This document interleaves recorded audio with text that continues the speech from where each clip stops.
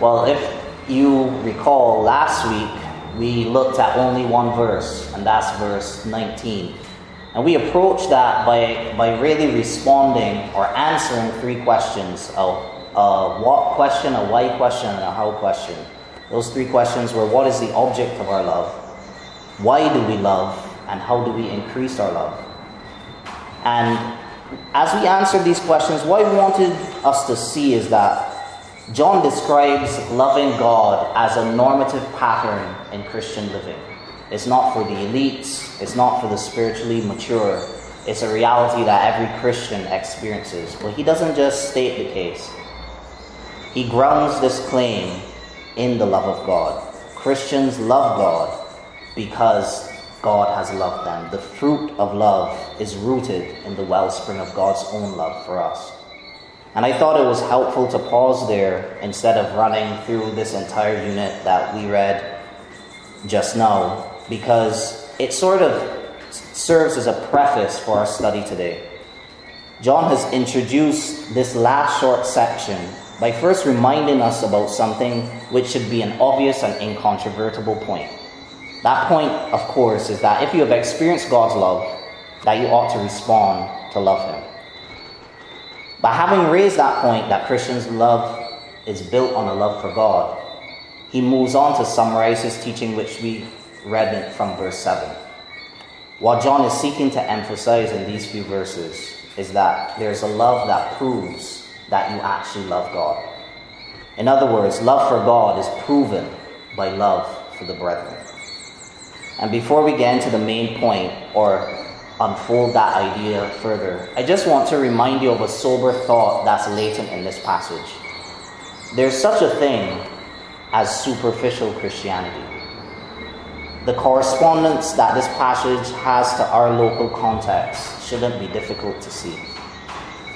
At the time of John's writing, the identity of the church was being threatened. As I mentioned last week, there were a significant number of people who were departing from the apostolic teaching, departing from John's teaching, departing from an orthodox understanding of who Christ is, departing from an orthodox understanding of what they are supposed to believe in terms of God's commandments. There was a departing from that truth. And given that departing, it wasn't as though the people who left the church suddenly became Satanists and said, well, we now believe in Satan and we have nothing to do with the church. It was that they departed from the ministry of John's teaching, but yet still wanted to fly under the banner of Christianity. So the book of John is somewhat polemic. It's answering the question, or it's responding to this situation or this crisis within this local church or group of churches. And I mention that because that situation is similar to here. There are plenty of people in the land of Barbados who have been flying under the banner of Christianity, or superficially would say they're Christians. But if you prod further, if you push the envelope, that is proven to be false. The people within our context, it was obvious that people knew their views about God. It says in verse 20 that John is saying, if anyone says, I love God. So it was the case that these people were actually maintaining that they loved God, that they loved Yahweh, the true and living God. We have a very Christianized society. And because of its dominance, there is much incentive for superficial Christianity to be maintained and even embraced. Whether it's because you want to maintain family tradition, or because you want to be seen as a moral or religious person, whatever the case, cultural Christianity is a big norm here in Barbados. You only have to visit churches on All Year's Night to know this reality. Just to give you a sampling, an acquaintance of mine a few years ago told me that his plan was, this was before we took a break for All Year's Night, his plan was to go to church that night, that is All Year's Night, and then get so drunk later on that he couldn't remember what happened. Fortunately, the Lord had different plans for him, because as we know, the country was locked down, so he had to stay home.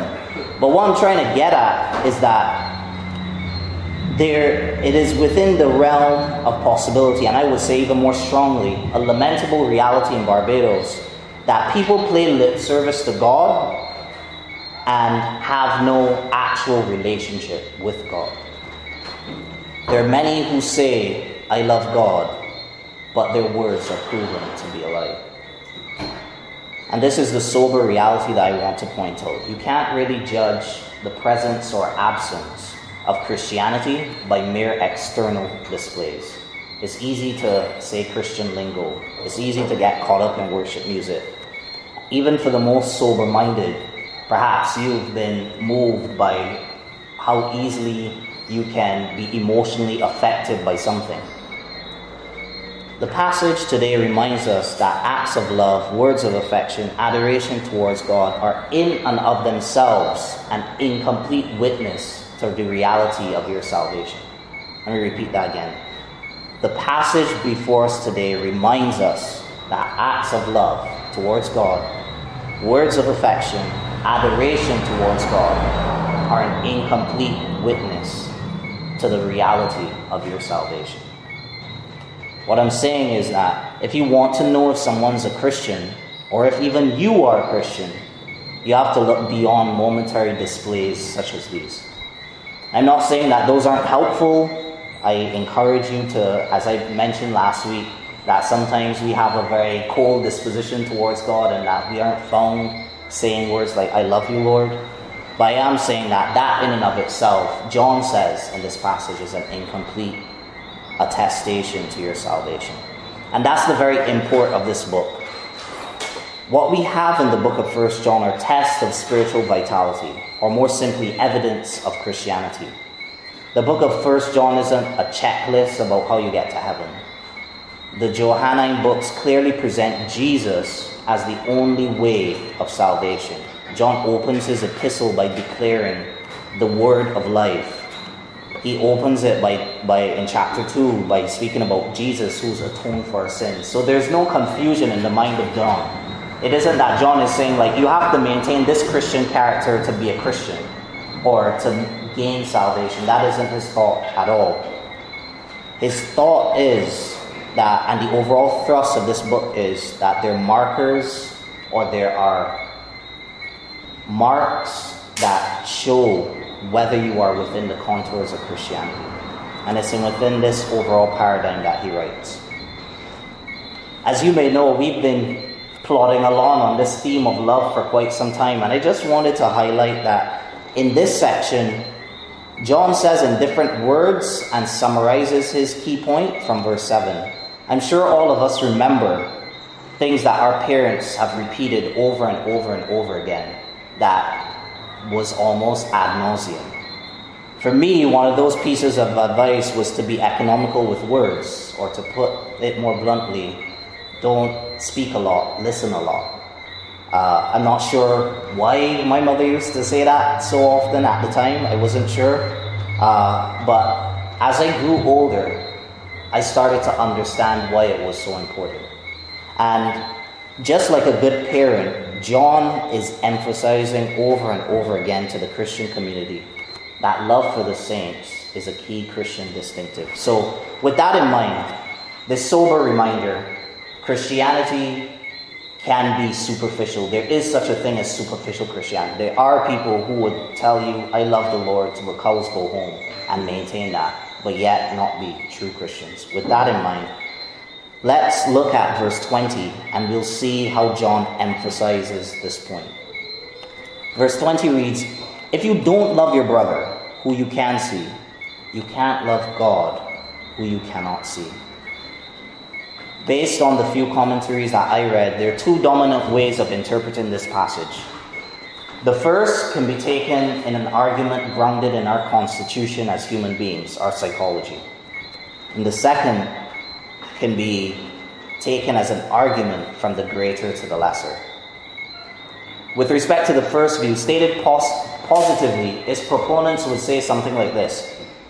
It is easier to love the things that you can see than the things that you cannot see.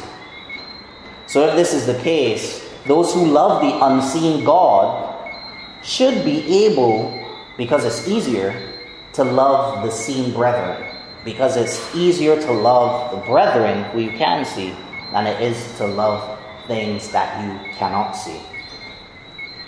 In this view, the idea, or proponents of this view, hold the idea that John is grounding his argument by appealing to our constitution, our proclivity to love those we can physically see.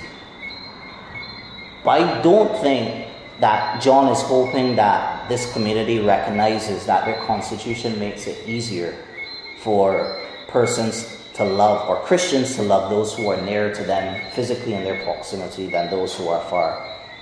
And here's why. While I think we can agree that out of sight, out of mind is a truism, I think we can all agree with that. If we adopt this as a biblical truth, you could literally never love God more than you love the brethren. That would be impossible. If it is that your constitution literally limits you from loving people who are unseen, it would mean that you could never love God as much as you love the brothers.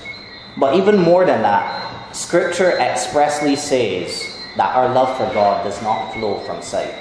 In 1 Peter chapter 1 and verse 8, it literally says that though you have not seen him, you love him. So our love does not flow from sight.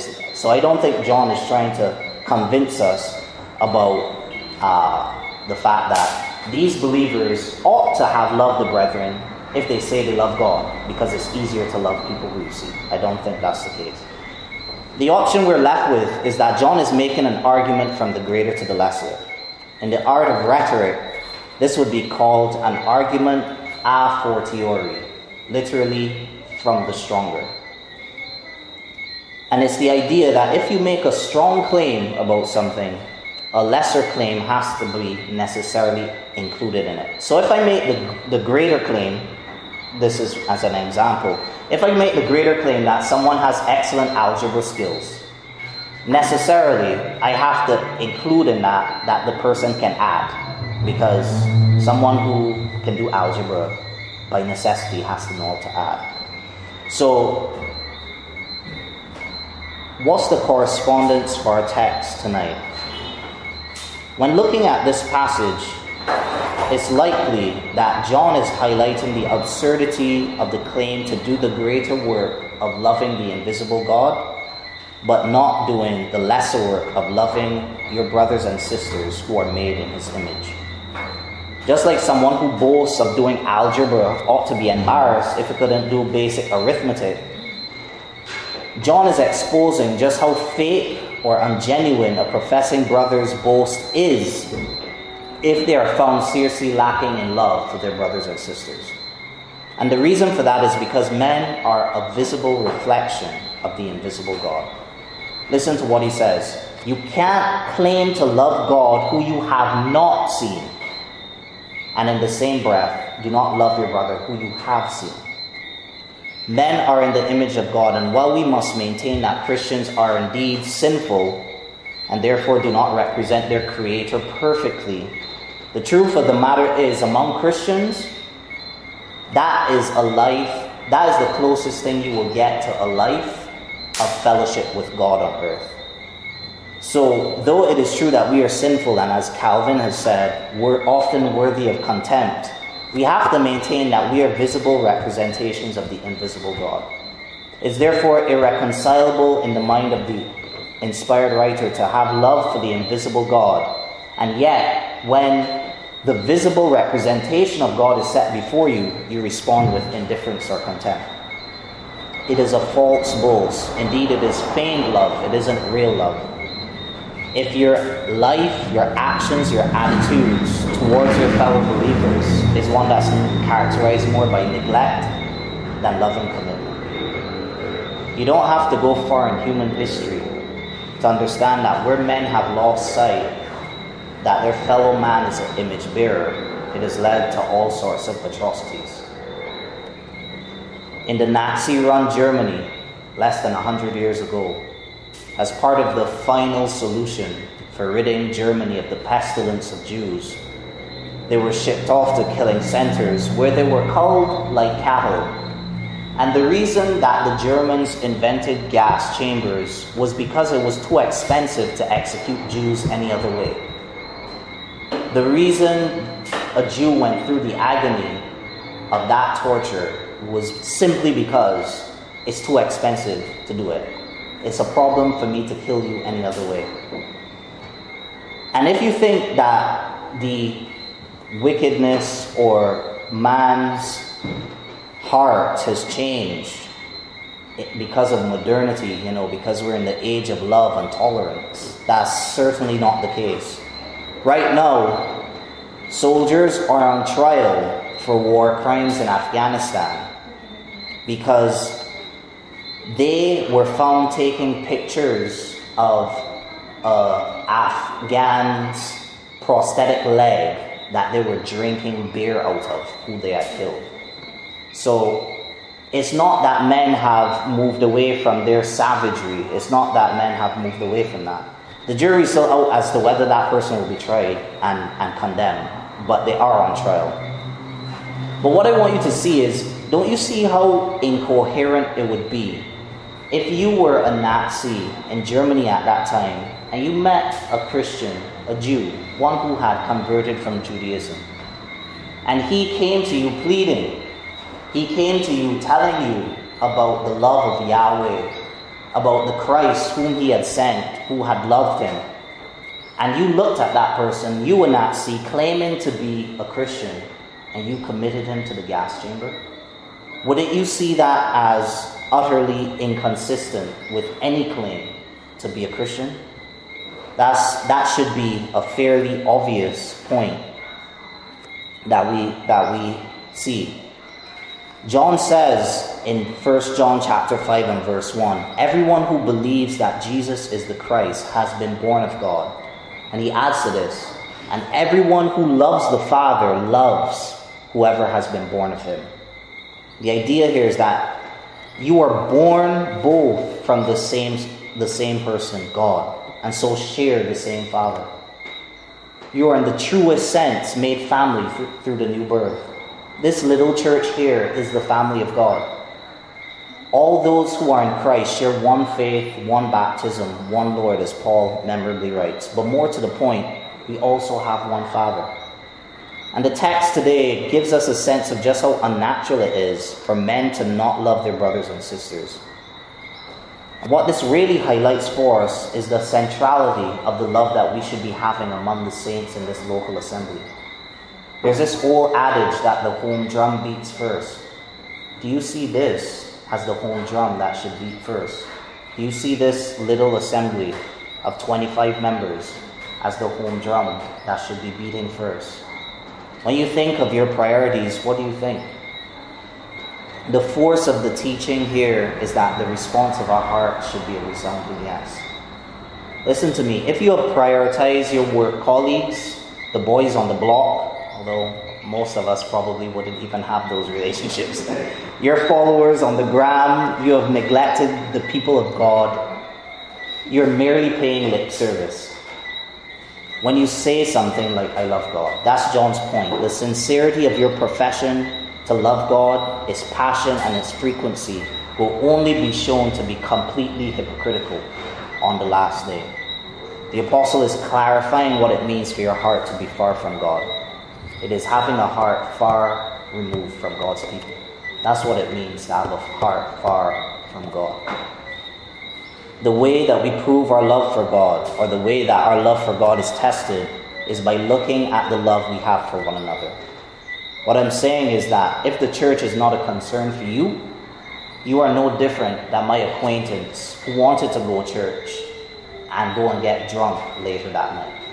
That's what it means. You simply play lip service to God if you have no concern for the people of God. There is certainly a command to love God above all. John has not forgotten this fact. We ought to love God with all our hearts, all our souls, all our minds, and with all our strength. But just as binding on the conscience of the Christian is the need to love your fellow saints. And this is completely disarming to our impulses to neglect one another. After your thoughts about considering the fact that your brother is an image bearer fails, after thoughts that you share the same Father don't prompt you to love him, there's just the command to do it. That's what we see at the end of verse 21. This is the commandment we have from him. Whoever loves God must also love his brother. I know from being among many of you, even the aunties and uncles in this church, that the just do it card is the trump card for every parent or auntie. After you finish appealing to reason, after you finish appealing to this thing or that thing, you just boldly say, do I tell you? And that's the approach that John takes. That's completely disarming. It's at the bottom of it, it's a command that God has given you. Just do what he says. The command to love God is as equal a command as the command to love God's people. We've spent some time some time just looking at this sober reminder that's latent in the text and how John goes about exposing the folly of those claims by speaking about the commandment that we just spoke about just now, the fact that he argues from the stronger, stating that if you say that you love God and you don't love your brothers, that's a completely inconsistent way of reasoning. You can't love the invisible God and not love your visible brother who's made in his image. We've looked at that for a little while. But what does this mean for the members at CRBC?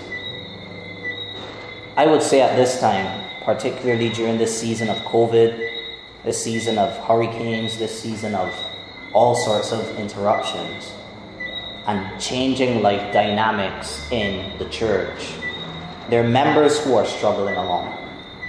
And if I can borrow Paul's analogy concerning the body, if one part of our body aches and pains, we don't go about our day as normal. We tend to actually somewhat treat the parts of our body that are in pain with a far greater degree of urgency than any other part. In fact, most of the time, if you had a toothache, you would direct a lot of attention to your toothache rather than some other minor inconvenience that's going on in your life. And what I'm saying is this: we ought to be mindful and eager to share with our friends, those who are called by Christ, his brothers. We ought to be eager to move towards them and share their burden, to move towards those brothers and sisters who are struggling, whether it's emotionally, whether it's physically, whether it's financially. Frankly, some people just want the comfort of company. Frankly, that's literally all some people within the body just want. Just company, somebody to reach out to them and know that that person has them in their mind. I think that we ought to be mindful of our responsibility, and more strongly than that, the command of God to love the brothers. I think we ought to remember that it's utterly inconsistent with our profession to love God if we do not love the brothers. But I've been moved to near tears several times in prayer, just thinking about the love that is shown among our little church. And like John, I'm not saying that these things that I'm saying right now because I don't think that we know the truth. But I know it's very possible for us to become weary in well-doing. To approach a task and see that it will have to be done another 1,000 times is daunting. But the way we are motivated to love one another isn't by our own efforts. As I mentioned last week, the mighty power of God is at work to will and to do what he pleases. As you press on to do this work and to indeed prove that you love God by the display of your love toward the brethren, I'd encourage you to hear the words of Jesus, who gave himself for you as a suffering servant. He has condescended and washed the feet of the wicked and undeserving men, and more than that, he has died for them because he has loved them. Let us make it our aim to direct our focus and our eyes toward Christ, who impressed on the disciples just before he died this command, the last command that he gave them, to love one another. This is part of our mandate as the church, and one that I think is impressed on us by John over and over and over again. Literally from verse 7 up until chapter 5, verse 2, and several instances throughout the book, we read this: love one another.